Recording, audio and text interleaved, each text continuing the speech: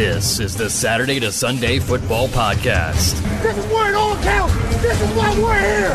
This is why each one of us are here. And now, here's your host.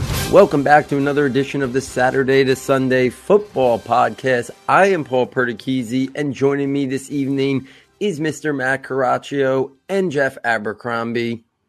Before we get into the usual show, we do want to talk about the tragic loss that the fantasy community suffered this past weekend with the passing of Mike Tagliere. Everyone knew of Mike Tagliere, known by most as Tags from Fantasy Pros.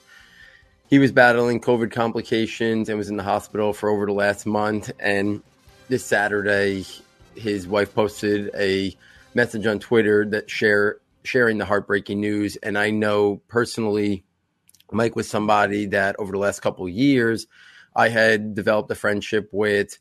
He had been on Saturday to Sunday, I think 3 or the 4 past years. I had been on Fantasy Pros each of the last couple of years.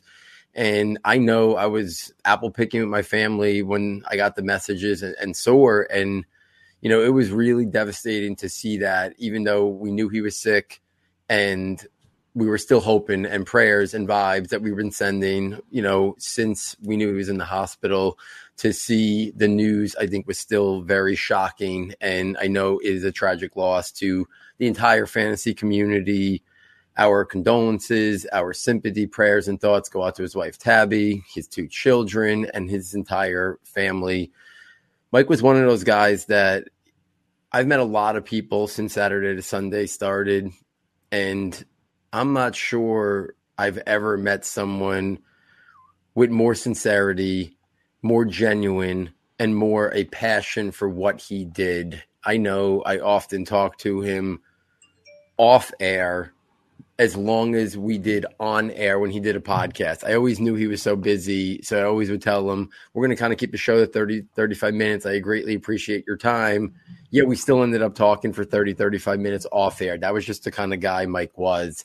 And he was just on our show about a month ago, you know, a month before he went into the hospital, sometime early to mid-July, and he had just moved out to Tennessee. And we probably talked for like 30 minutes prior to the show started, just about our children and our families and his move. And he was one of those people that if I lived close to Mike, I could have seen him being a really good friend, where my wife and I would hang out with his wife and him, because he was just that kind of person that you just wanted to talk to, that there was just like this positive vibe around him. And he worked so hard in this industry, and he came from the bottom all the way up to being, you know, the face basically of Fantasy Pros. And I always would compliment him and talk to him about the primer that he did during the season. Was arguably as good of a piece of information and article of anything that was out there. And it was the only one out there that was completely free, available for anybody to consume, you know, who didn't want to pay for a subscription. And it was really, if you read that, you were ready for the week. Like, it was thousands upon thousands upon thousands of words. And it just showed the passion and the love that he had for this for this sport and for what he did. And it's just a tragic loss for all of us, for the fantasy community as a whole, and obviously for his family. It was so great this week to see the fantasy community rise up to try to do something to help his family. There's a GoFundMe page that Fantasy Pro started that's all over Twitter. And the outpouring of love and support from fans, from other fantasy and football institutions has been amazing to see. So please, if you can in any way donate, please do so to help his wife, help his he's got an older child and then a young child who's only 4 years old, and the family. Anything that you can send would be greatly appreciated. And I know his entire family would greatly appreciate it. So we will miss him. I know I will miss him. He was always one of my favorite people to talk to in this community. And it's a tough loss for everybody involved. Jeff, let me go to you first. I know we had talked a lot off air, just, about, hoping for him to return to health and to be better, and, how much it kind of rocked our core a little bit. So anything that you want to share? When that news came across, I mean, I think I shared the same emotions that everybody did, and just absolutely heartbroken and gutted. I think it was shocking because of who Tags was. You know, he never quit. He was always working. He was always grinding.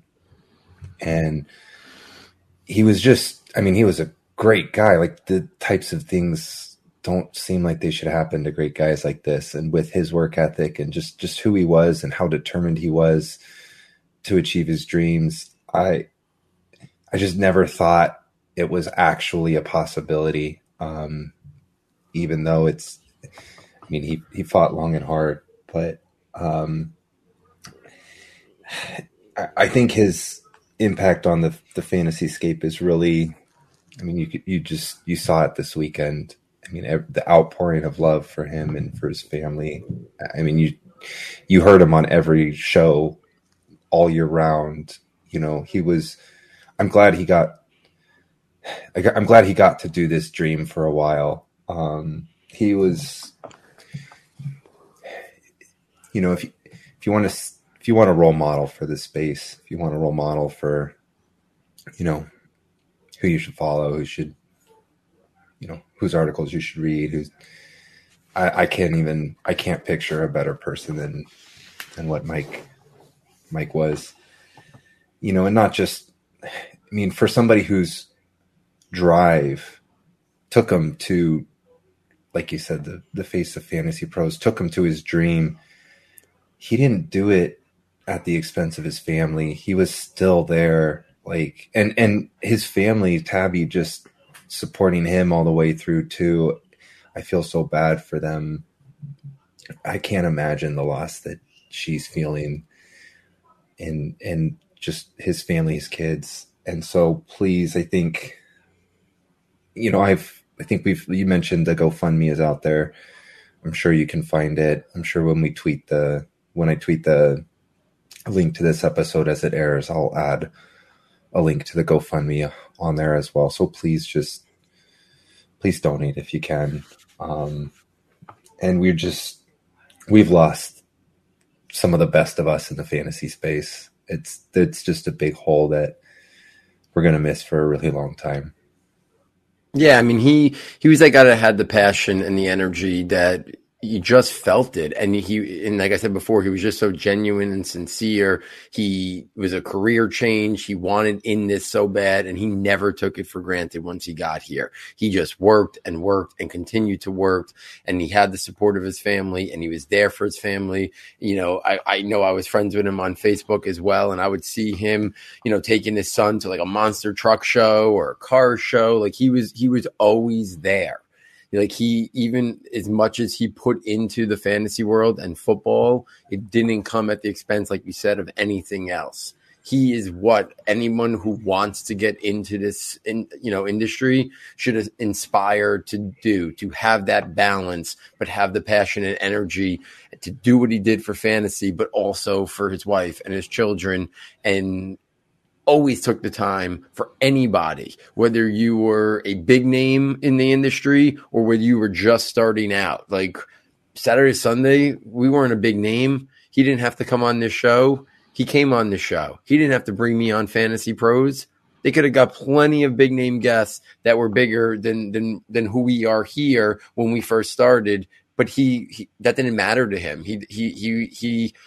He saw the grind that we did here, and he knew the passion, and he probably said that's similar to the passion and energy I have. So he didn't care about Twitter followers or popularity. He was looking for somebody who had that same drive, who had that same passion and energy. So he was willing to go out of his way for people just breaking into this industry. And I think that just speaks on the type of character that he had. Matt, let me shoot it over to you. I don't think you ever had the opportunity when he came on our show to be on with us, if I remember correctly. But I just know, in me sharing with you, what type of person he was when he came on the shows. And then obviously you just seeing him in this industry and in this space, you've kind of felt like you kind of knew him as a little bit as well. Yeah, I mean, it's hard to build off of everything that you gentlemen just shared. I mean, to your point, Paul, I never really had the pleasure of getting to know him on a personal level. However, the impact of the contributions that he did make into the community were just as meaningful to me, probably, as anything else. I mean, when you talk about, as Jeff stated so eloquently, like a role model, somebody that you try to emulate, that work-life balance, that ability to put together outstanding content, but also willing to live an outstanding life. That's something that I think we're all continuously striving to kind of meet the challenge of in our own worlds. And I know, for whatever reason, I had not had the opportunity to speak to Mike, like we said, on a personal level. However, his wife's tweets, throughout this entire situation and ordeal really spoke to me. And I was trying to constantly stay engaged, just sending those good vibes and those well wishes, because I know, for me, knowing that there's somebody else out there acknowledging struggles and what I'm going through was meaningful, and it always helps me. And it's just really been a challenging couple of weeks. It's been a challenging few weeks. It's been a challenging month since this all began. And I mean, to say my condolences go out to the family or anything to that effect, for me, I wish I could do more. And, as you guys had already mentioned, the GoFundMe page, anything that you can do to help their family, to help them at least find, some peace, or some opportunity to move forward. I know it would be more than generous to do. But I don't know. It's very rarely am I lost for words, but this was something that, although I didn't know him well, it still has left a profound mark on me. And this is a situation where I think it reminded me of the importance of the work-life balance and family that I need to have in this world, and how much more I have to take time and remind myself that, tomorrow's never promised. I have to make sure that I live every day to its fullest, and I have to make sure every moment counts. So, Mike, wherever you are, for whatever it's worth, you spoke to me without even speaking to me, and I wish you nothing but, an eternity of peace, and I wish everything to your family as well. Paul, it was, super challenging, and I'm still trying to make sense of it. If that can even make sense, I'm still trying to make sense of it. But his work is something that continues to inspire me, and his way of doing and his way of being in the industry is something that I continue to aspire to meet. Yeah, and I think you said it there really profoundly. Take nothing for granted. He was a 39-year-old man. I'm 39 years old. Matt, we all have young children here. Take the fantasy stuff out of it. Just take that part of it and really hold that as where I've had the most struggles with, right? Because it's he's no different than us, right? It could have been any one of us who could have battled this. And we all have young children, and we all have wives, and we all have our lives that we lead. And it could have been any of us. And it shows you to not take for granted what we have, and not take for granted the now. And as life gets crazy and things are chaotic and hectic in the household and careers and et cetera, to always remember that, nothing's promised. Anything could happen, right? Accidents could happen. Health issues can pop up, and this is just a reminder of that, to live to the fullest.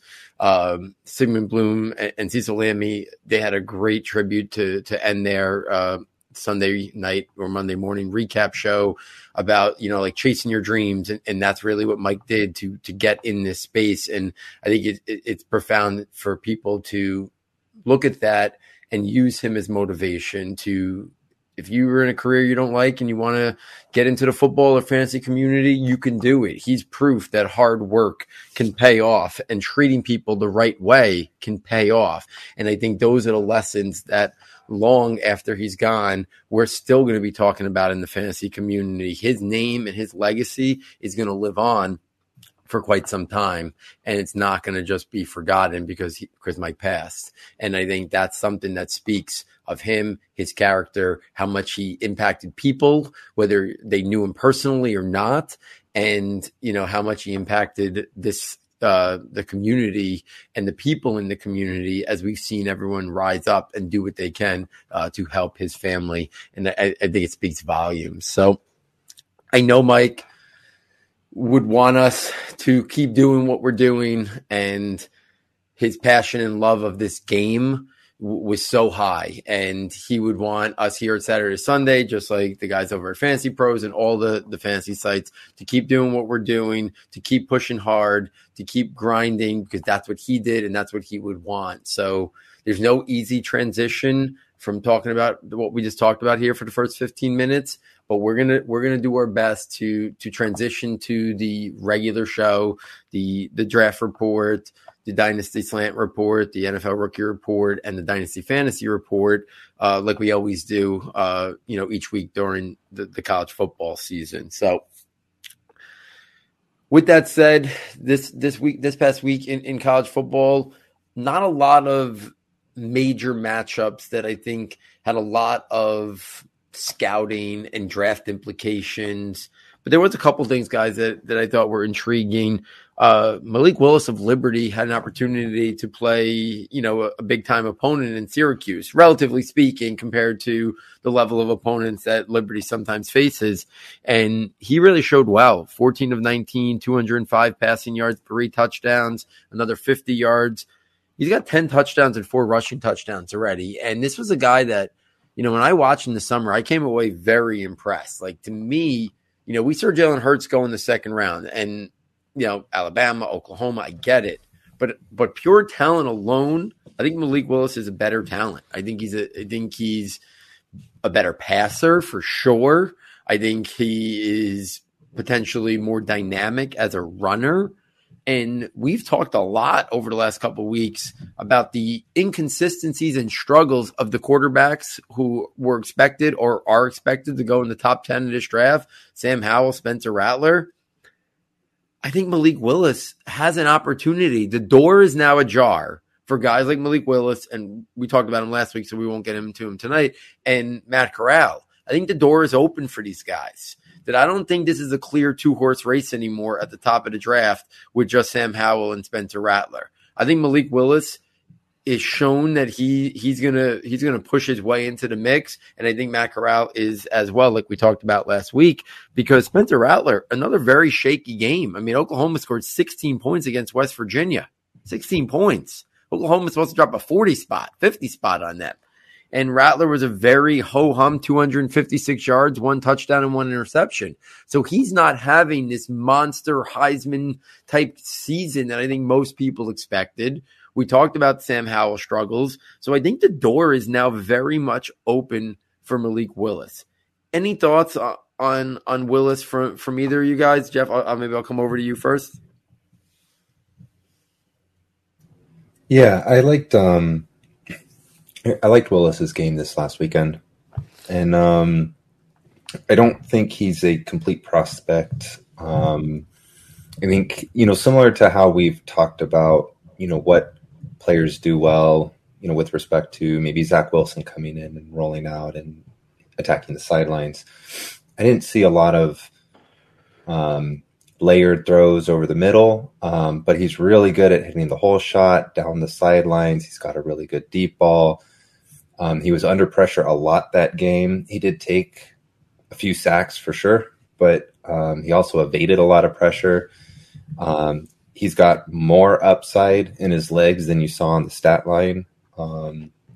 So overall, I was really impressed, and I do think I think in some circles he was at least a footnote in the conversation for one of the top quarterbacks in the 2022 NFL draft before the season started. And I think, like, as your point with Howell and Rattler still working through the development of their game, you know, Malik Willis is doing a pretty good job making a case for, you know, himself. I don't know that any of these guys still rival, you know, a top 5 pick that, you know, we'd see in a lot of other years, especially this 2021 class. But so I don't know if we're going to see, you know, a lot of quarterbacks go top 5, top 10, unless there's just a needy and desperate NFL teams driving up that demand. But I still think there'd be a lot of opportunity for several quarterbacks to get picked in the mid and late end of the first round. And I think Malik Willis could be one of the first ones there, you know, at least with the trajectory of things with the way they are now. Yeah, I mean, I think he's a very intriguing prospect. He's got a lot of raw traits. He's got a lot of developmental upside. And I think where we're starting to see, if the quarterbacks who came out last year are having struggles and need a lot of development right now, then for sure we have to put into perspective what guys like Spencer Rattler, Sam Howell, Malik Willis, Matt Corral may face when they come into the league. And I think we have to start to put, and I'm going to actually talk a little bit more about these expectations that we put on these guys a little bit more when we get to the Dynasty Fantasy Report a little bit later, because I do think, you know, I did a little bit of like self-evaluation this week, and I actually did some pretty significant changes in my Dynasty rankings, you know, after thinking about this for a little bit as well. So it's something I'll come back to a little bit later. Matt, one other name I want to bring up that, you know, we've talked a little bit about UCLA, and they've kind of turned the corner this year. And this week they beat Stanford, and they've had a couple, you know, impressive games here. Obviously they beat, you know, that LSU game when they won 38-27 as well. But Dorian Thompson-Robinson is a name that I remember years ago you talking about him when he, you know, played in, like, I think the high school all-star game, and very athletic kid. And this year, you know, this past week, 251 yards and 2 touchdowns against Stanford. That game against LSU that I referenced, you know, from earlier in the year, he had 260 yards and 3 touchdowns. So he may have never lived up to the hype that he had when he first came in, but I feel like he's really kind of surging at the right moment now. And with the way the NFL is more open to different style quarterbacks now than they were once upon a time, there might be an opportunity for him to at least get an opportunity to be a backup quarterback. And then who knows, right? With those athletic traits. So any thoughts on Thompson-Robinson? Because I know he's a guy that you've kind of been following, you know, for most of his collegiate career, because you watch him so much, you know, from when he was a high school, you know, coming into the college game. Yeah, no, Dorian Thompson-Robinson, DTR, was a guy out of, you know, Mater Dei who really didn't get his first start until I believe it was like his senior year at Mater Dei. He was always the backup quarterback. And, you know, he surged again at the right time to really kind of garner that really widespread, high-valued recruiting spot that he ended up taking over. But he was everything as advertised in high school. He was what you wanted to see from, you know, this kind of modern quarterback kind of mold that we keep casting or recasting every year, which is this mobile kind of off structure, lively arm type of player, you know, with that cerebral side to be able to maybe take that next step and being, you know, that kind of meticulous kind of precision type of player. And he goes to UCLA, and, you know, it looks like the writing's on the wall that he's going to be getting the job. And, you know, here comes Chip Kelly, and what will that mean? And he's going to, you know, he's absolutely going to explode. I mean, imagine what Chip can do with him. I mean, Marcus Mariota and players like that. You're thinking all the amazingness that could occur. And to be honest with you, it never really kind of came to fruition. You know, Thompson-Robinson was still very much developing, and he still had a lot of work to do in terms of being that kind of field general that you were looking for at the position. And you're right, I followed him very closely because the tools and overall skill at the position was potential, was very there coming out of high school, but he never put it together really in college. Now, very similar to Matt Corral, that kind of non-linear developmental path that we talked about in the last episode. We see that kind of new plateau that he's beginning to reach as a player. And to your point, Paul, opportunistic is the right word. He is certainly surging at the right time.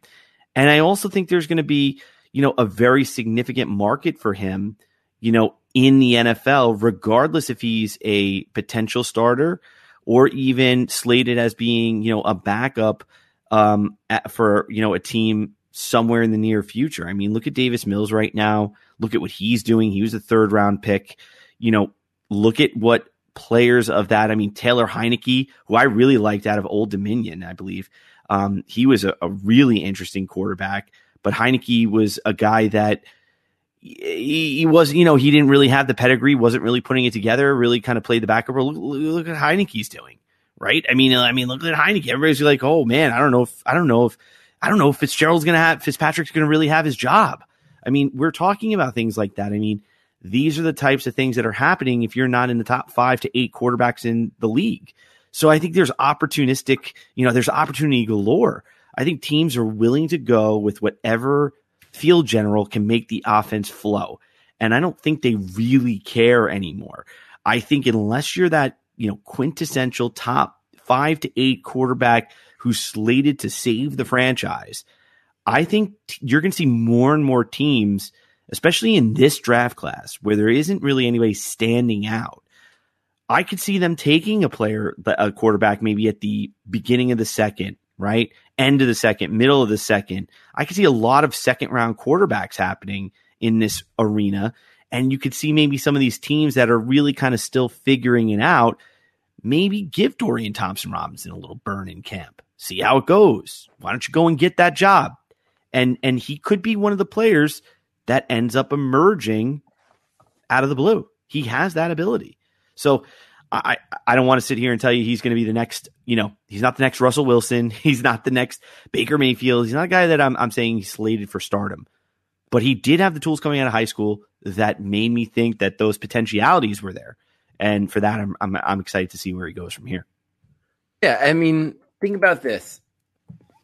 A good comp for a guy like him might be PJ Walker had a great collegiate career, and correct me if I'm wrong, it was the XFL that he used then as his catalyst to get back into the NFL, and now he's a backup quarterback for the Carolina Panthers. He's one Sam Darnold injury away from having Christian McCaffrey, Robert, Anderson, Robbie Anderson, DJ Moore, all those guys at his disposal. So it shows you that there's not this clear path sometimes. Sometimes they got to go around, but a guy like PJ Walker shows you that the league is more open to not just crossing guys out because they're 5'10 or 5'11 or whatever, some number anymore, or they're not the best pure passer. They're more athlete who plays quarterback. The NFL is open to that now, especially for backups, and maybe even in some instances in starters if you build an offense around the guy. So, Jeff, I know there was a quarterback that you wanted to talk about before we got off a quarterback. So share some the news. So just to throw it on people's radar here, Jake Haener, if you didn't get a chance, I'm a Fresno boy. I'm from Fresno. So Jake Haener, quarterback out of Fresno State University, just a classic of a college football game 2 weekends ago, Fresno State versus UCLA, where they pulled out a win and kind of got up in the rankings with a gritty performance. It looked like Haener had cracked ribs and he could barely twist his body, and he was chucking dimes down the field down the sideline. So, I talked about how I was impressed with Malik Willis and his ability to kind of hit the hole in the sideline and get a couple good accuracy downfield balls. So Haener's last week, UNLV, slow start for Fresno State. He pulled them back to the win, 5 touchdowns, 30 of 42, 378 yards. He's a high accuracy quarterback. He's got really good ball placement. Definitely has a good rapport with his wide receivers there. They're up there catching in those 50-50 balls, but he's also putting them like right where his receivers are there to win it. So just really impressive ball placement there. So he's a pocket passer mold of a quarterback, maybe average to above average arm strength, but really nice spiral, really nice ball, really pretty throw, really great accuracy and decision making down the field, and just a tough, gritty quarterback. So have him on your radar. I think he's the best quarterback Fresno State has had since at least Derek Carr. Derek Carr was a high second round pick. I think Haener could be playing himself into a top 100 pick, especially as, depending on how we see some of those other names kind of not Rattler or not, but whether it's like the Graham Mertz or, the Brock Purdy's, whatnot, as maybe they fail to make a case to be selected early in the draft. Someone like Haener may fill in and take their spot. Yeah, I do think this is the year. This is the year that you can see somebody emerge who's been off the radar. I think that's where we're trending right now, based on some inconsistency, based on some players not developing maybe as much as we thought, or not taking that next step, or struggling. I think the door is open for some guys to maybe emerge that we're not talking about before the season started. A couple other names I'm going to bring up here in the NFL draft report, and then I'll send it back to you guys if there's maybe one guy that you want to talk about. At the running back position, we haven't talked about him, but he's a guy who I do think has a day two skill set, and that's Zonovan Knight out of NC State. Past weekend, NC State upset Clemson. He didn't have a great statistical game, 27 carries for 79 yards, but he has had one game this year, 163 yards and a touchdown, another game, 104 yards and a touchdown. I think he's one of those guys that's in the mix after the top guys of Breece Hall and Isaiah Spiller. I think he's kind of in that next mix, right? One team might look at Barry Neely and like his skill set. Another team might look at Kyron Williams. But I think Zonovan Knight is kind of in that mix that he can be somewhere as a late second or third round pick, and if by some reason all the running backs get pushed down, an early day 3 guy. But, we see round 3 seems to have been a sweet spot lately for running backs. I think Zonovan Knight has that skill set. Breece Hall, just mentioned him before, he finally had a monster breakout game with 190 yards and 2 touchdowns. Texas A&M struggled this past weekend, but Isaiah Spiller still got 95 yards and a touchdown. I like Hall and Spiller. It'll be interesting to kind of see if those guys push their way into round 1, or we're looking more like top of round 2, like the year with Jonathan Taylor and then J.K. Dobbins went a little bit later, and that class, DeAndre Swift. I kind of feel like this might be trending towards Hall and Spiller kind of kicking off the first 5 to 10 picks in round 2 than being round 1 guys, especially after we've seen some round 1 guys kind of not live up to expectations. Clyde Edwards-Helaire, isn't living up to expectations. Talk more about him later. Rashad Penny, even Najee Harris right now, you're seeing behind a poor offensive line. You can't just draft a rookie and put him in and expect him to be productive on the ground, right? Lots of things. So it'll be interesting to see. There's always teams maybe in late round 1 that have the luxury to draft a running back, but it'll be interesting to see if those guys push. Zach Charbonnet, we talked about him a couple weeks ago. Another big game, 118 yards and a touchdown, 5 catches and 57 yards, showing some versatility there. Tyler Algier out of BYU had a monster statistical season last year with Zach Wilson there. He's definitely found the rushing lanes to be less without that quarterback play. But he had a decent week this week, 81 yards and 2 touchdowns. I think he's more of like a round 4, round 5 type player. Justin Ross, who we've talked about a little bit about trying to round back into form. Clemson with another horrific offensive game this past week, but Justin Ross looked the best we've seen in a while. 8 catches, 77 yards, and 2 touchdowns. So those are a couple other names that I kind of wanted to throw out there. Jeff, let me maybe bring it over to you first. Is there one guy that I mentioned there, and then Matt, I'll come right over to you next, that you want to share something on of those guys? Yeah, I mentioned last week how, I'm looking forward to the buildup of Justin Ross. So nice job. Let's keep going. But I want to take my time on Tyler Algier because you're right. In watching the Zach Wilson film from 2020, it was a slightly different offense. They're still a really good team. BYU played extraordinarily well. They came.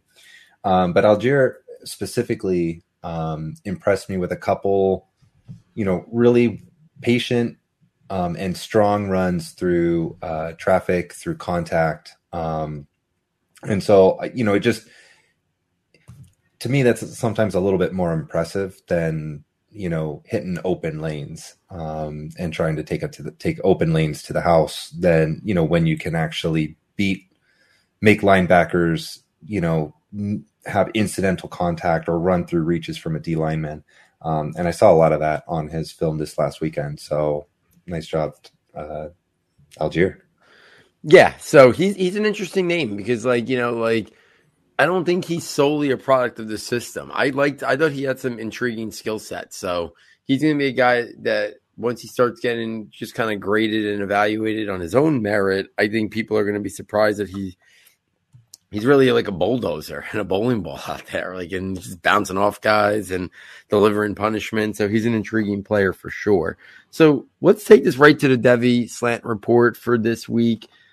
A couple of guys I want to make note of. If Zach Evans, because he plays for TCU, is not getting the love in your Devy leagues, I think you got to go aggressively get him. He, running back out of TCU, I think he's going to be a guy that's going to be a guy that we're talking about as potentially a top 50, top 80 type player. I think he's got the skill set that's going to be intriguing. And he's a guy that I just don't feel like he's getting a lot of attention.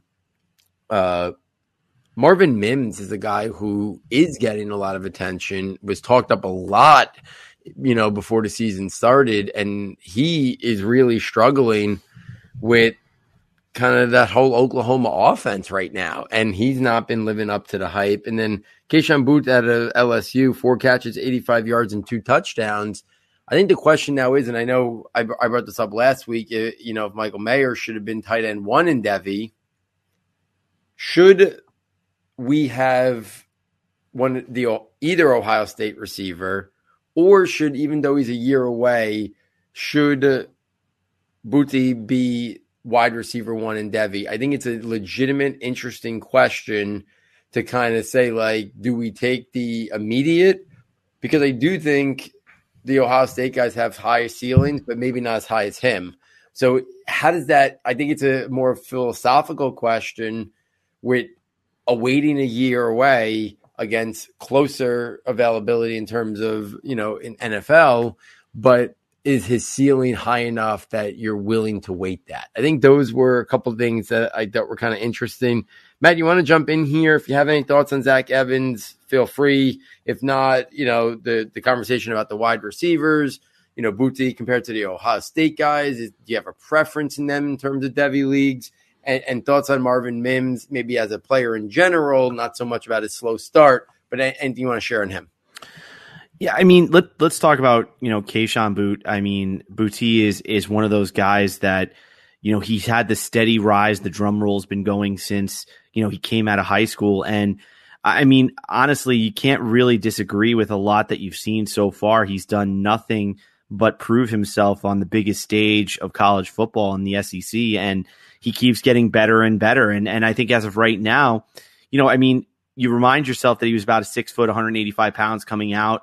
And, here he is just on, like I said, on a big stage, as this, 4-star, 5-star prospect, just kind of showing out. And he's got to be the guy that if you don't own, you should own. And I think that him, along with Raheem Jarrett, I think we got to keep his name around.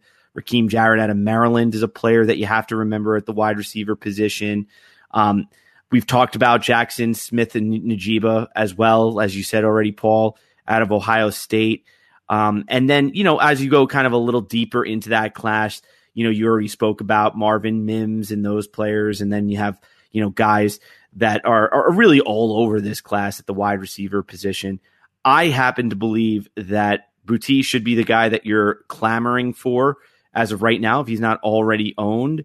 And then after that, Raheem Jarrett would be the guy I would be going after. I think Jackson Smith and Jiva, as much as we like him, I think the route running and the clarity of where he will sit within that NFL spectrum of wide receiver is still a little bit something to study and behold.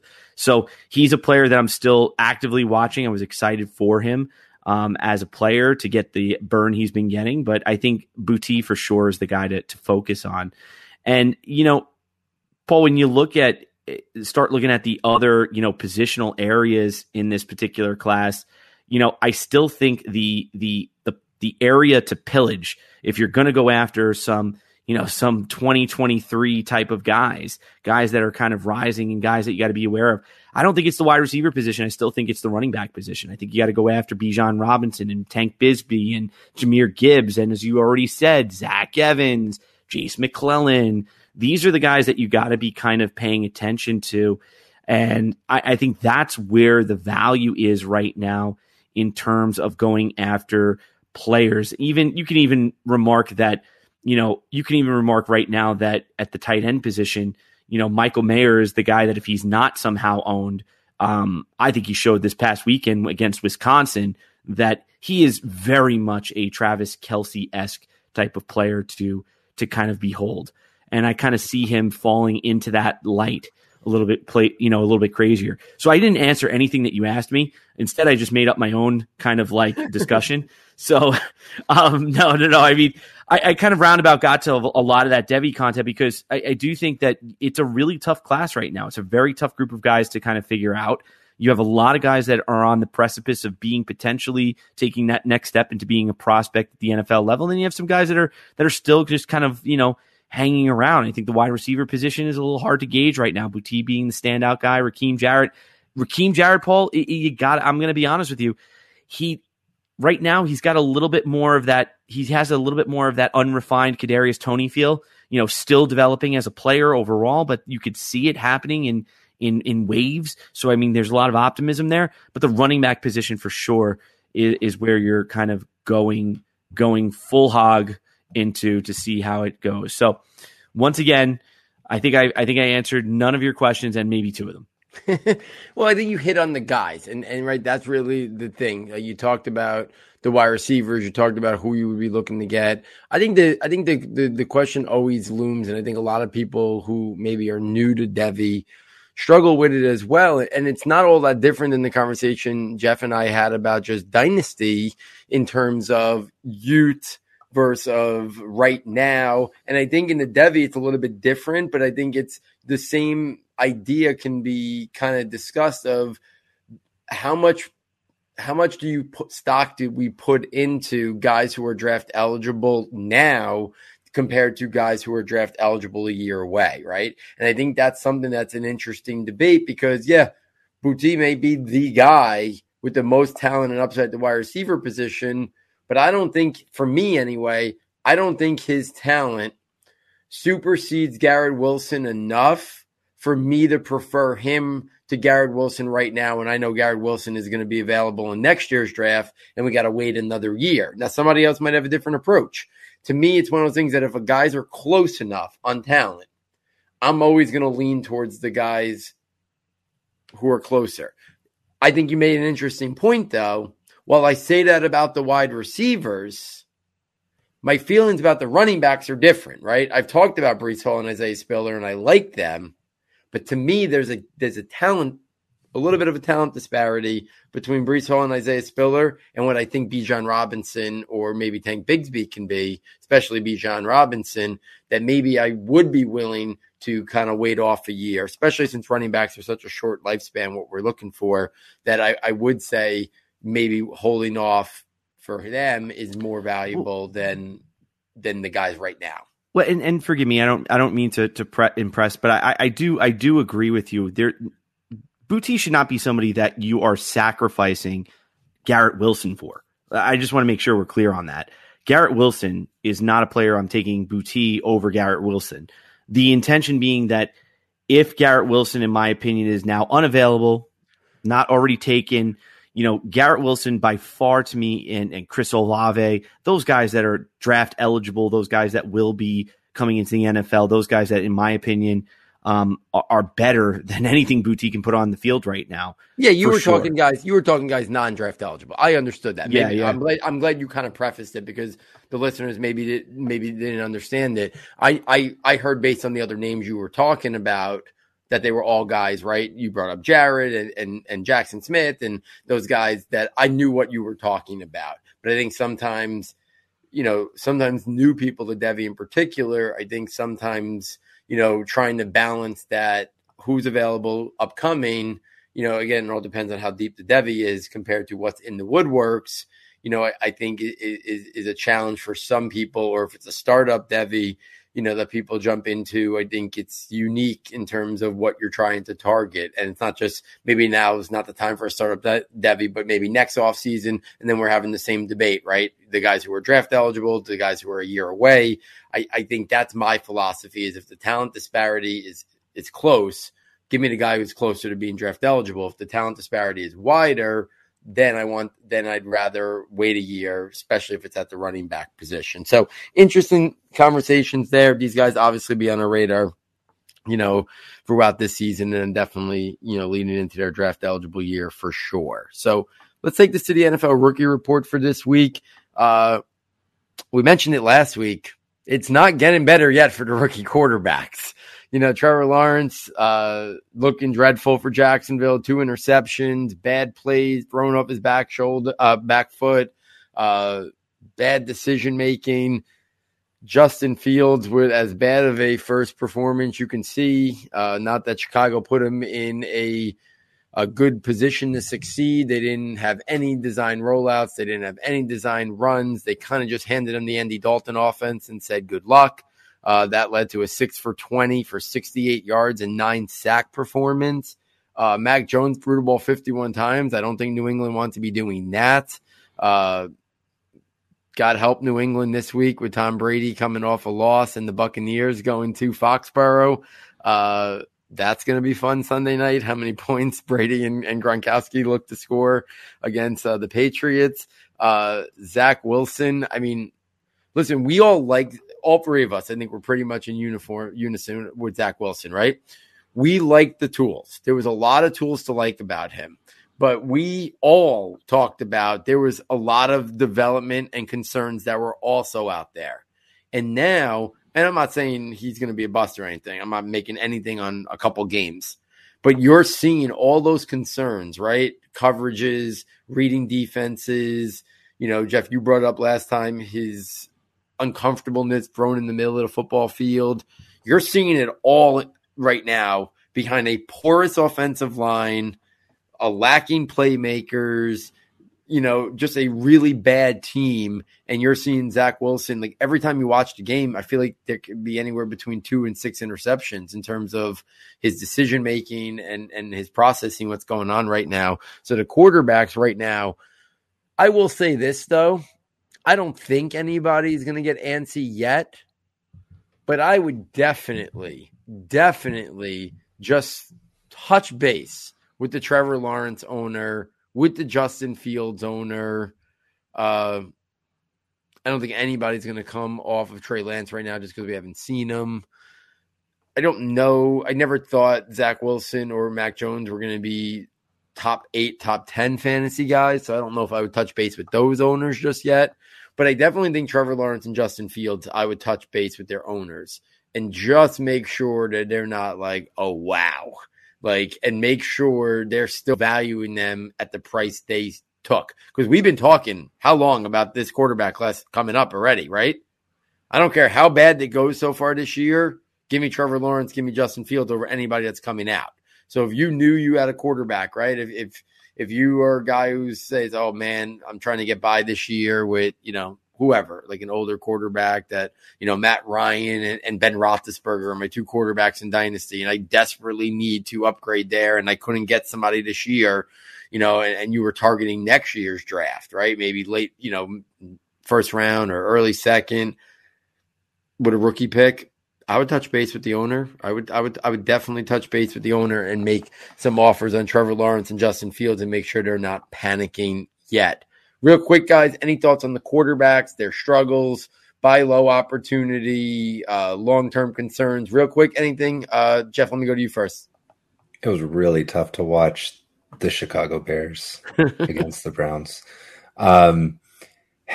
We mentioned it. You mentioned it for Wilson that, he's struggling. We saw those issues come up, with his environment really struggling.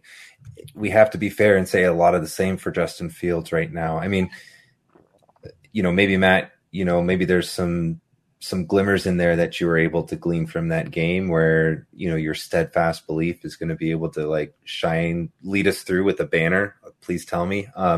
I still have faith in Justin Fields, but he didn't have clean tape, right? Coming through he had all the tools that you want in a franchise quarterback, but there were still things that you'd look for him to clean up coming into, a pro NFL prospect. And I think we saw a little bit of that, holding on to the ball a little bit. I'm glad he didn't throw any picks.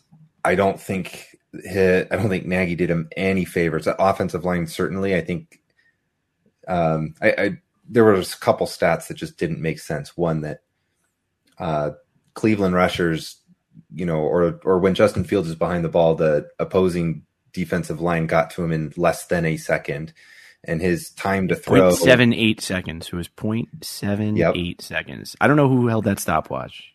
I think that's a generous estimate, right? I think it was a little less than that. And then his time to, time holding the ball in the backfield, was like 4.5. So then you're saying he's holding the ball on too long. But if the offensive linemen aren't winning their matchups you got to be able to hold it for 2.5 seconds at minimum. So if that's not even happening, Justin Fields is he's creating, 2.5, 3 seconds himself back there. It's just that there's also nobody to throw to because they're all within 5 or 10 yards of the line of scrimmage, just bracketed and bubbled underneath. And there's linebackers in the throwing lanes. And it just, oh man, it wasn't hard to watch because it was Justin Fields. It was hard to watch because I was so excited to watch Justin Fields, and there just was nothing supporting around him. At some point, I don't even know that Patrick Mahomes, we saw Patrick Mahomes in the Super Bowl struggle, right? Like if the system around you is failing, there's not much you can do. And just cross my fingers that I understand why, Matt Nagy was a little bit reluctant to throw Justin Fields out there week 1 or early. It's probably because his system sucks. And it's just you don't want to ruin Justin Fields. And it might be personnel limited, right? If the offensive line is having struggles and whatnot, it might be personnel limited too. But I can kind of understand it that way. And, Detroit Lions this week, if he's playing, let's see a bounce back. You got this, Justin. You got it. Yeah. I mean, listen, I do think it was a little bit of malpractice, them not putting him in better situations. Their supporting cast, especially their O-line, is poor, but I think you said it right. Like, I don't think Matt Nagy's a very good coach. And I think he is coaching to try to save his job by not playing Justin Fields right now. Like, almost like if he stretches it out as long as possible, maybe he buys himself another year because he could be like, oh, Fields is going to be ready for next year and he's our guy. But I mean, what they showed on the field this past week was disgraceful. And the fact that they weren't calling RPOs and the fact that it was the exact same playbook basically as what Andy Dalton runs just shows you that you're not prepared. And you knew the time was going to come for Justin Fields to take over. You should have had a completely separate playbook. You really should have. And that's what good coaches would do in a situation like this when your starter and your backup, who's your future, is going to be a completely different style player. Matt, any thoughts on the quarterbacks, whether it's Fields or Lawrence, or, you were shaking your head in agreement when I was saying, try to go buy these guys in a league if somebody is having, early concerns. So let's talk about Fran Tarkington. No, I'm sorry. I'm not going to go off script this time. So I would absolutely 100% be giving up my first round pick for Trevor Lawrence or Justin Fields. I could care less. That's how confident I am that these guys will get it worked out. I am a little bit scared, as Jeff alluded to the threat of malpractice within the organizations that they currently reside, that those could all go awry and I could end up throwing a first round pick down the drain. However, I do think that these guys, to your point earlier, Paul, I do believe they are what we claim them to be, which is those unicorns and generational type of quarterbacks, that they will have a very long leash. You're not going to tell me for the next few years, even as you go way down the channel, that you're going to find better prospects in the mill, than Trevor Lawrence or Justin Fields. So for me, they have quite a bit of time. I would easily fork over a first round pick for either one of them if I were, having a quarterback right now that's basically using duct tape and Bengay to get through the season. Those are the guys that I'm happily trading for. So yeah, I'm gonna keep myself true north, and I'm gonna stick with Justin Fields, and I think it's gonna all work out. And you know what? I'm more excited about Trevor Lawrence getting Dan Arnold than maybe some other people, because I think O'Shaughnessy was a player that he kind of relied on just to kind of get him out of trouble from a passing perspective. Not that there aren't players that are equal, if not better, but you know what? You saw it with Daniel Jones, right? This past weekend, Paul, right? A little Colin Johnson action. All you lovers out there, Colin Johnson, a little loving action there. Big targets can sometimes be a big blanket of comfort, regardless of who they are. Could be a tight end, could be a wide receiver. And as of right now, you look at what Trevor Lawrence is dealing with right now. Who's really that big dude, right? I mean, you don't really have that big bodied player right now. He lost all of his tight ends basically. So, there's opportunities abound here. I do hope that they do not get rid of Justin Fields. I do hope he holds on to this job right now. I do hope they let him play through it. I do hope that alone will inspire Matt Nagy to save his job, because you have the talent there. Just let Allen Robinson be Allen Robinson, for God's sakes, too. Just let him be that good. He's that good. I mean, you don't have to really reinvent the playbook here. Allen Robinson, go out there and get open. There you go. Let's coach it. Allen Robinson, get open. Okay. And just throw it to him. I mean, there you go.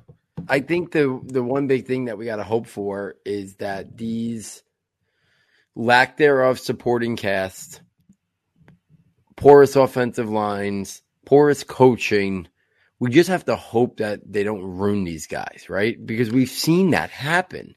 And Urban Meyer doesn't look like he's made for the NFL. And I kind of almost hope, for Trevor Lawrence's sake, he's one and done, and get him out and get a different coach in there, get a good young coordinator, from the NFL. Maybe Eric Bieniemy gets a shot. Maybe Kellen Moore, who I think is fantastic for Dallas. Joe Brady's going to be at the top of every single list. Get Joe Brady's scheme and get him to, Jacksonville, or get him to Chicago. Get Kellen Moore to one of those places. Get Eric Bieniemy trying to implement Andy Reid's offense and maybe not fail at it like Matt Nagy has. There's, maybe Josh McDaniels finally takes another job. We've been hearing that, dog and pony show for 6 years now, 7 years. But you got to hope that the Meyer system doesn't ruin Trevor Lawrence. You got to hope that the offensive line and the coaching doesn't ruin Justin Fields. And you got to hope that the just lack thereof supporting cast with Zach Wilson doesn't ruin him before these guys even get an opportunity to develop into the players we think they could be, right? Because we saw, look at, and I'm not saying he's going to be a top 10 quarterback or anything, but just look how much Sam Darnold looks better in Carolina than he ever did for the Jets. Better coaching, better scheme, better supporting cast, and all of a sudden he doesn't look like the complete bust that he looked at for the Jets for his entire tenure there. Wait a second. Hold on. I know you didn't think he was a bust in the Jets. I know, because we've had these discussions. You and I were both sitting on that fence of disbelief that we weren't quite sure he was going to be a bust. Now, I don't know if we had thought this, but I thought we knew that there was a possibility this could occur. Am I wrong? I mean, I feel like that was the consensus thought across the community. Jeff, what are you thinking? I don't know if it's a consensus thought across the community. I mean, I think it wasn't in New York. I think New York fans, New York's brutal. New York thought he was a horrendous quarterback and he was finished. I think there was strong Sam Darnold narrative, support. Right? Yeah. At least in the fantasy community, you had the Adam Gase narrative going on. And so maybe that's kind of what you're talking about. Just get him outside of Adam Gase. So I think there were plenty of people who did want to see him, find a new space. But even then, the Panthers gave up a pretty decent haul for him, a 2, a 4, and a 6 I believe, right? We were talking about that, and we were also talking about how that kind of seemed like a little bit of a lot too. I don't know that, we were saying Carolina should use their picks for one of the 2021 class players. And they actually seems like right now in this very moment, week 3, it actually seems like a pretty wise use of draft capital is to go pick up Sam Darnold and invest in. If you weren't able to get the Trevor Lawrence, they had Justin Fields. So I still think that was a mistake, but looking at it on week 3, it wasn't too bad of a decision. So, I don't know that it was a no-brainer. I do think there were some doubters for Sam Darnold out there. Yeah, I mean, I think, the people who love Sam Darnold coming out of college, I think still were willing to give him an opportunity. I know Daniel Jeremiah was very high on him. Mel Kiper was very high on him. Todd McShay was very high on him. I mean, Mel Kiper was all over, and Todd McShay were all over their podcast leading up to the draft last year, saying the Jets shouldn't have drafted a quarterback because they thought Darnold was better than, Darnold's talent was as good as anybody in the draft not named Trevor Lawrence. So they were like, build up the line, get him a playmaker, et cetera, et cetera. And now, we're seeing how much coaching, supporting cast, scheme, all that impacts these guys, which is why I'm still keeping the light on for Daniel Jones. He has shown some progress this year, and he has not been put in a conducive situation his entire career. The offensive line's been horrendous. The coaching offensive minds have been horrendous. I mean, Pat Shurmur was pretty solid for him that first year or so. But the last 2 years, Jason Garrett, horrendous play calling, horrendous scheme. It just shows you just how much it does matter, the supporting cast. I think it's just not talked about enough. If I go rapid fire here at some other rookies this week, Najee Harris couldn't get anything going on the ground, but saw 19 targets and had 14 catches for 102 yards, just showing that Roethlisberger is toast and he's going to check down a lot. So Najee Harris is going to just by default put up an RB1 season this year. Javonte Williams. Listen, I like Javonte Williams, but right now he is just stuck in a middling timeshare that makes this year. I don't know if he's going to have a year where, I don't think this is going to be the Jonathan Taylor rookie year that by the end of the year, we're looking at Javonte Williams as this guy's going to be a first round pick next year. I don't know if we're going to know that because I do think that Melvin Gordon's not finished, right? He's not what Todd Gurley was. Melvin Gordon's still got some juice. He's still a good player. He's not a great player anymore, but he's still a solid above average running back, which is going to hold back Javonte Williams. Kyle Pitts right now just not being utilized enough. That Atlanta offense looks broken if we're talking about schemes and usages. And Matt Ryan looks like he's really regressed and unwilling to throw the ball down the field. One tight end I will say go by right now is Pat Freiermuth. He's already slowly taking over that job. They will upgrade the quarterback next year. But we've seen there's no reason Pat Freiermuth can't become in the world of where we are with Logan Thomas and Tyler Higbee's of the world. He's got as much talent as those guys, if not more talent. He can be on the same stratosphere of what Hunter Henry was when Hunter Henry was on the Chargers, right? In that tight end 6 to tight end 9 world in terms of overall. Freiermuth has that skill set to be in that range of players. And I think he probably went for a late second-round rookie pick or an early third-round rookie pick. So he's definitely available. I'd go get him now before he starts putting up consistent production. At the wide receiver position, Jamar Chase, they haven't even unleashed Joe Burrow. They've been taking it very slow with the amount of passes, and all Jamar Chase is doing is catching multiple touchdowns here and there. I mean, when they unleash that offense, when they're ready to, Jamar Chase is just going to be absolutely who we thought he was going to be. Devonta Smith, the inconsistencies of Jalen Hurts has been holding him back. Jalen Waddle, please start using him down the field. 12 catches for 58 yards. I had to double check that I was reading the right thing. Tua is not right now, even when Tua was there, they weren't pushing him over vertically down the field. Now with Tua out, definitely not. I know they're trying to get him the ball, which is, I commend them for doing that because the next two guys, Rondale Moore needs more touches. Stop with the AJ Green and Kadarius Toney. I mean, for the love of God.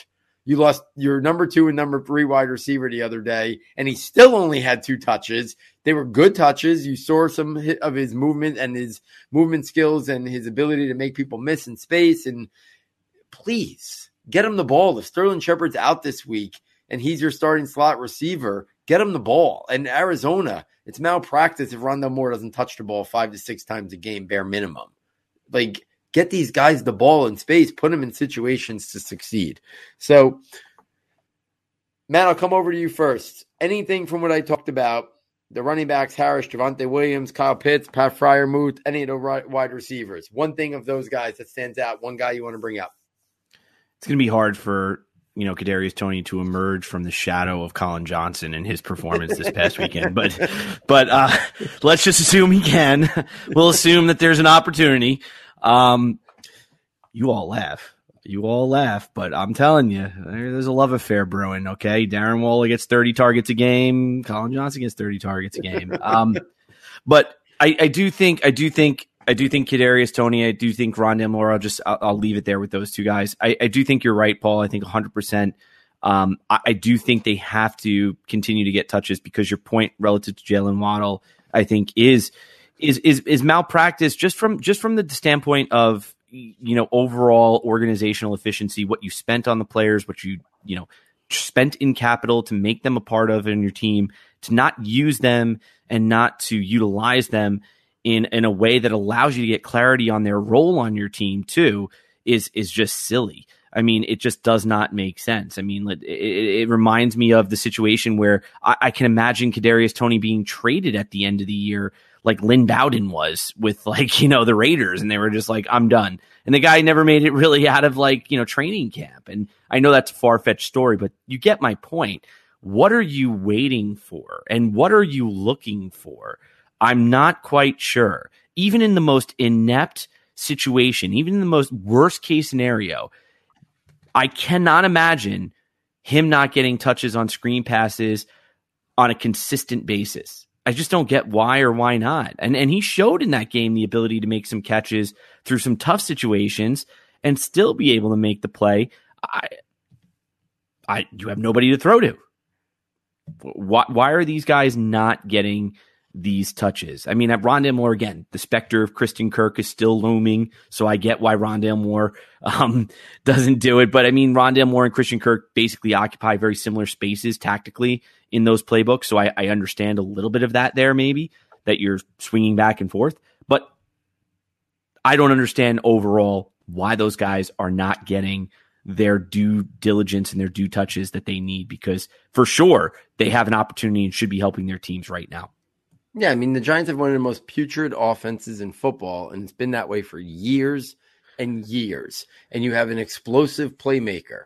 At some point, say, we got to give him 8 to 10 touches today and see if he can jumpstart and spark our offense, because nothing else is working. Because we're 0-3 and you might as well. You're 0-3. I mean, it's not like you're preserving your wild card berth by keeping him there. Nope, you're not. Jeff, any thoughts real quick on any of the rookies before I take you to the last segment? So Ja'Marr Chase, awesome to see him hit the end zone all of these games. Just, I think, 4 touchdowns on the year now. Because of that, he's going to be extraordinarily expensive. Jalen Waddle, I know you want to get him down the field. Jacoby Brissett might not be the guy to get the ball to him down the field, but getting him 13 targets, just getting the ball in his hand, because Waddle's one of those guys that can break a slant to the house for 80 yards, and he can break a screen. So, I know that got them a safety, which is, that was kind of a questionable call time to make that call, but I love getting the ball in Waddle's hands. He's extremely involved in that offense, and that is phenomenal to see. And he's somebody you could probably go get, because he hasn't been, he's been involved, he's been there, but he hasn't been doing, he hasn't been celebrating his touchdown dances in the end zone the same way you've been seeing with Ja'Marr Chase. So I think you can go get Waddle on your team, and maybe that'd be after Ayuk kind of came back and we saw Ayuk, that might be my next target, is to go see if I could find some Waddle shares. Yeah, I mean, listen, I think buying stock on guys who are off the slow starts from the rookies makes a lot of sense, right? Like, think about this. Kadarius Toney was falling so far in rookie drafts. Now he's done nothing for a couple of weeks. Giants look lost, have no idea how to use him. You may even be able to get him cheaper than when he was going, and he was already going way too low. I give you a 4th-round pick, Paul, for him right now. You know what I mean? Rondell Moore has another game or two. I know he had a good week too. It was mostly one big broken play. They were finding ways to get him the ball the first 2 games. So I think the Cardinals will find ways to use Rondell Moore way better than the Giants are going to use Kadarius Toney. But if Rondell Moore has a couple ho-hum games after this one, I think the door's open to go maybe get him at it for a good price. Don't forget about Rashad Bateman. He's scheduled to come off IR soon. He's a guy that should be on your radar. Let's see how he might not translate right away, right? That offense, in terms of their pass offense, kind of shaky. He's a rookie, but maybe a couple poor games to start his career might open the door to try to go by him as well. So keep an eye on, check in with these owners frequently, make sure they're valuing them as they should. So let's take this to the last segment of the night, the Dynasty Fantasy Report. These were my big ticket things from this past weekend. 1, maybe it's time to start pulling the reins back a little bit on where we immediately place rookies in terms of overall Dynasty rankings. Because especially the quarterbacks and even some of the skill players as well, because we know people don't pan out all the time.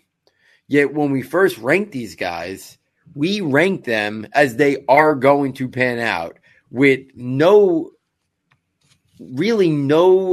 placement for them to fail, right? We're already putting them over guys who we know are proven entities just solely based on like upside and potential and not baking in the downside or risk enough. And I'm liable to do this too. And, you know, part of this is self-evaluating. Next year, I'm going to do a little bit different, you know, in terms of incorporating the next year's rookies into it. It might take a little bit more of a conservative approach.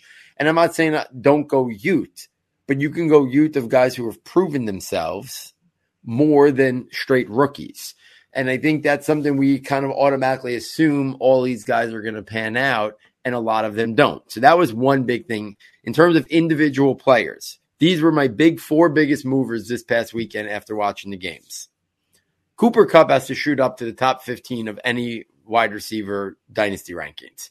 And if he's not, I think people don't understand. 1, his game's going to age pretty well. His game's going to age well based on how good of a route runner he is.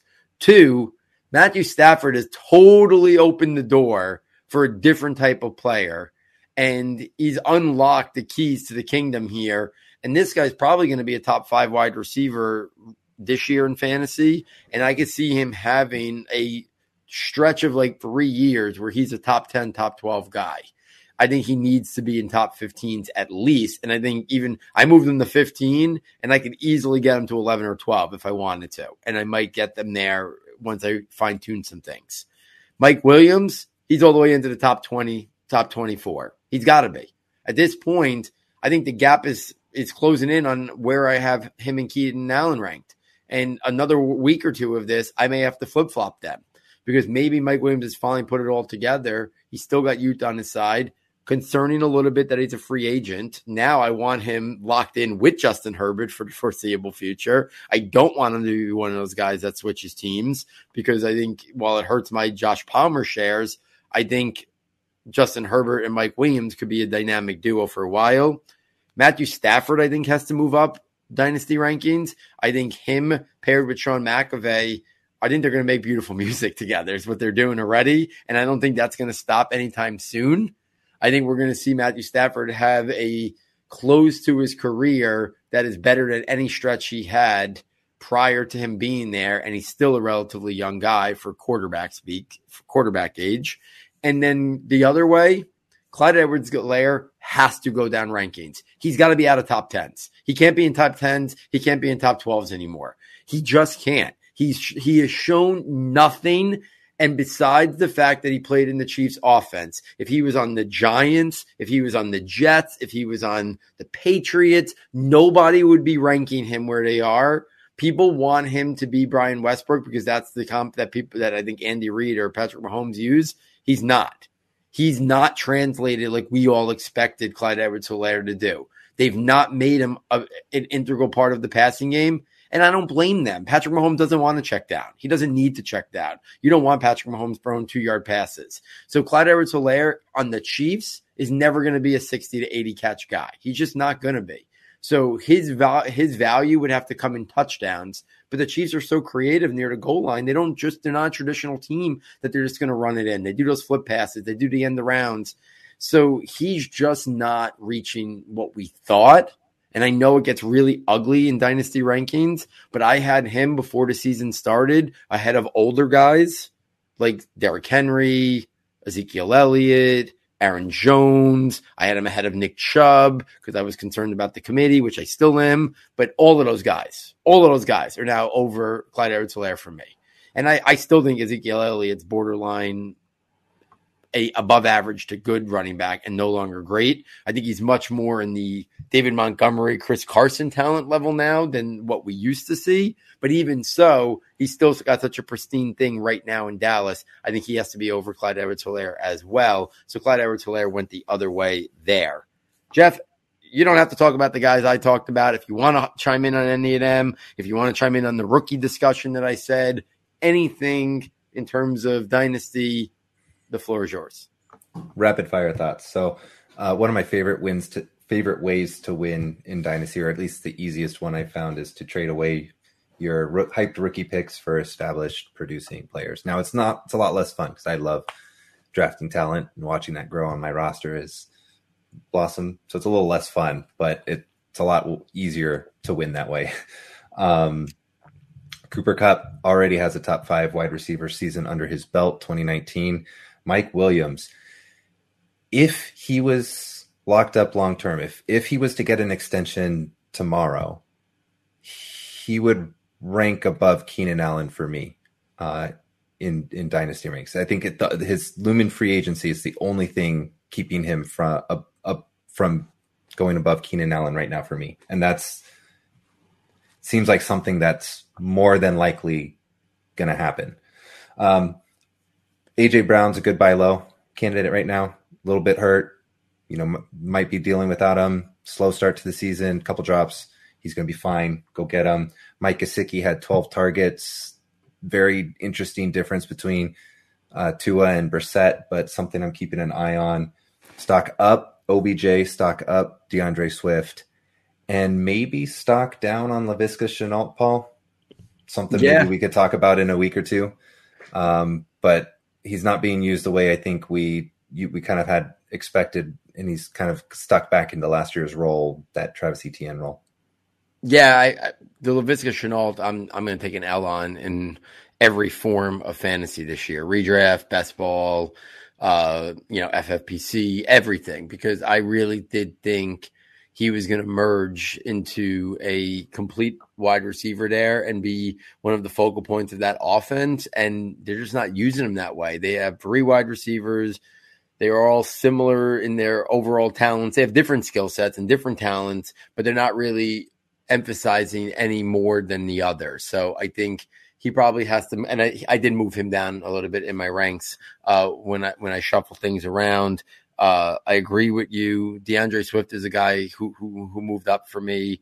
I'm glad you mentioned him. I agree with you on Mike Williams. If he gets that contract extension, I think he pushes into that 15 to 17 range, and I bring down Keenan Allen a little bit.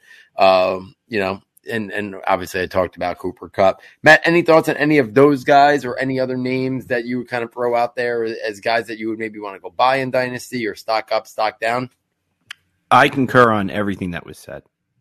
No, I the only thing I would add to that is 2 players to continue to burn a candle for, and we've talked about them in jest. I think there are players to just stick on the end of your bench. These are not players I would worry about dumping at a moment's notice. However, I would still go ahead and throw at the end of my bench if you have it. I would still keep the likes of Jarrett Patterson and Tylan Wallace there. I still like those guys. They haven't gotten any opportunities. Jarrett Patterson had a great preseason, hasn't really gotten any opportunity to burn in the regular season, but there's a lot to speculate that he is the backup for Antonio Gibson, and that would be nice. Tylan Wallace, I was hoping for sure he would have gotten some burn with all these wide receiver injuries. He did not, which tells me he is doomed to a special teams role for at least this season. But he is a guy that you might want to stash on your bench towards the end of this season. Bryan Edwards, we keep burning the Bryan Edwards candle. I like Bryan Edwards. Bryan Edwards keeps making big catches. He's going to get more targets. Plain and simple. You win games with him, he will get more targets. So this is probably where we can officially start saying that window is beginning to frame out. And I don't know if it's closing yet, but it's certainly beginning to frame out as he continues to have week after week big catches and big moments for that team. It's only going to be a matter of time before, Nelson Aguilar last year was a league winner for some people as their third wide receiver. So we don't really know where the bulk of those targets are going to go yet. We know Darren Waller's the big man. He still is the big man. But where is that secondary target? Do we really know for sure? Because I would argue we really don't yet. So I'm interested to see who that guy will be. And I'm not sold it's the running backs, and I'm not sold it's Henry Ruggs. I'm still burning the candle that it might be Bryan Edwards. So hold on to him and stash Donovan Peoples-Jones at the end of your bench. Yeah, I mean, I would definitely say now's the time to go get Bryan Edwards, because I think as the year builds, it's going to be harder and harder to get Bryan Edwards. And right now, Derek Carr is playing the best football of his career. I think if he continued this, he'd be in the MVP mix. I don't think he'd win it, but I think he'd be in the mix. So was Matt Stafford, who I mentioned before. But, I mean, you're always looming against the Tom Brady's of the world and the Aaron Rodgers and, Patrick Mahomes and, Kyler Murray. There's a lot of great quarterbacks who are going to be tough to beat. But, I mean, Derek Carr has been a red-hot start to his season. Bryan Edwards is building a rapport with him. The coaching staff is starting to rely on Bryan Edwards more. Now, similar to what I said about Pat Freiermuth earlier, now's the time to get these guys. So it's going to be interesting. So always try to buy a little bit earlier than waiting too late, because when you wait too late, then you're going to have to, kind of wait it out. And, right now the Raiders are playing well. And Jeff, you just mentioned it. Yeah, Carr had that year that he was in the MVP race for a while. Then he kind of dipped down, and now we're kind of seeing him come back up. And, he's playing the best I've seen him play, like in terms of like just watching him play. He seems to be playing better now than he's ever played before. I think Gruden has a better feel for him now in terms of what he can and can't do. And I think they're putting, people I know like to knock on John Gruden, but he still calls a really good game. I think he knows how to put players in positions to succeed. And I think he's starting to realize, what Bryan Edwards can do. He's starting to realize that we talked like that Monday night game a couple of weeks ago, that you can't have an entire offense just built around throwing the ball Darren Waller 25 times a game. And he's maximizing Hunter Renfrow, another player that, Matt, apparently you should just be a Raiders fan. Give up the Giants. I don't blame you if you want to jump off the bandwagon. Silver. Go black and silver. And just be a AFC Vegas team. fan. You're a AFC team. I mean, be a Vegas fan. We have like the Tesla of stadiums. I mean, Hunter Renfrow and Bryan Edwards, I mean, they're like your best buds. Like, I mean, God forbid Colin Johnson gets to the Raiders. Oh, my God. Stop it. You guys are just trade for Justin Fields. Wow. I mean, we're just talking, you guys are just talking absolute insanity. I mean, insanity. So yeah, now's the time. Go get your guys that you want. Buy low before they peak, and then you have to pay overpay for them. Not to interrupt one more time, but I just wanted to leave you one last thought. I mean, it wasn't what Jeff. You can attest this. 2 years ago we could have gotten Mike Williams for a song. Yeah. For a song, I mean, you could have got Mike Williams as a throw-in for a decent trade, third round pick, a decent second. Player. Yeah. Yeah, I mean, he wasn't even before this year. You probably could have got him for like an early to mid second at least. Yeah, especially because think about 2 years ago, what was Cooper Kupp going for? I'm saying 2 years ago. 2 years ago, he was going for a decent thing, but he wouldn't go now. He's got to go for firsts. That wasn't the case with him. Multiple firsts right now. Yeah. Listen, things change very quickly in the NFL, and we see it. And I think we've talked about a couple guys tonight not to give up on talent, right? Not to give up. Sometimes it takes longer. Sometimes it's injuries. Sometimes it's whatever. They finally get the quarterback that brings their best out of them. And I mean, we loved Mike Williams when he came out. Matt and we had him ahead of Corey Davis. That was not he was our number one wide receiver. That was not a take that most people were in favor of. It was very much everyone had Corey Davis at 1. And we were on here saying, no, we like Mike Williams. Like, we think he could be a really, we've seen him at Clemson be an impactful player, right? So, guys sometimes take longer. It's nice when they finally hit their stride and then, get to, be the players that we thought they were going to be coming out of college. So there it is, guys. NFL Draft Report, Devy Slant Report, NFL Rookie Report, and the Dynasty Fantasy Report for this week. Please, if you could help support the show, get over to the website. SS Football is the easiest way to get over to the website. Check out our premium content tab for $9.99. You get access to all 3 premium notebooks, the scouting notebook, all our player profiles, scouting reports. Our rankings notebook has all our rankings. I just did massive updates to my Dynasty rankings. We'll continue to tweak them as well. And then our Devy rankings, draft eligible rankings, our Dynasty rookie rankings. I'm updating last year. I'll be updating Dynasty rookie rankings throughout this year. Tiers after the season for the upcoming draft class as well. And then you get the draft projections notebook in April as well. Please, as we started the show, make sure if you have the means to get over to the GoFundMe page and help support the family of Mike Tagliere, and anything you can donate will be greatly appreciated as well. And as Jeff mentioned, when we tweet this out, we will also make sure we kind of attach to it the GoFundMe page as well. So on behalf of Matt, on behalf of Jeff, and our sound and tech engineer, David Nicano, and myself, thank you for joining us, and we look forward next time taking you from Saturday to Sunday.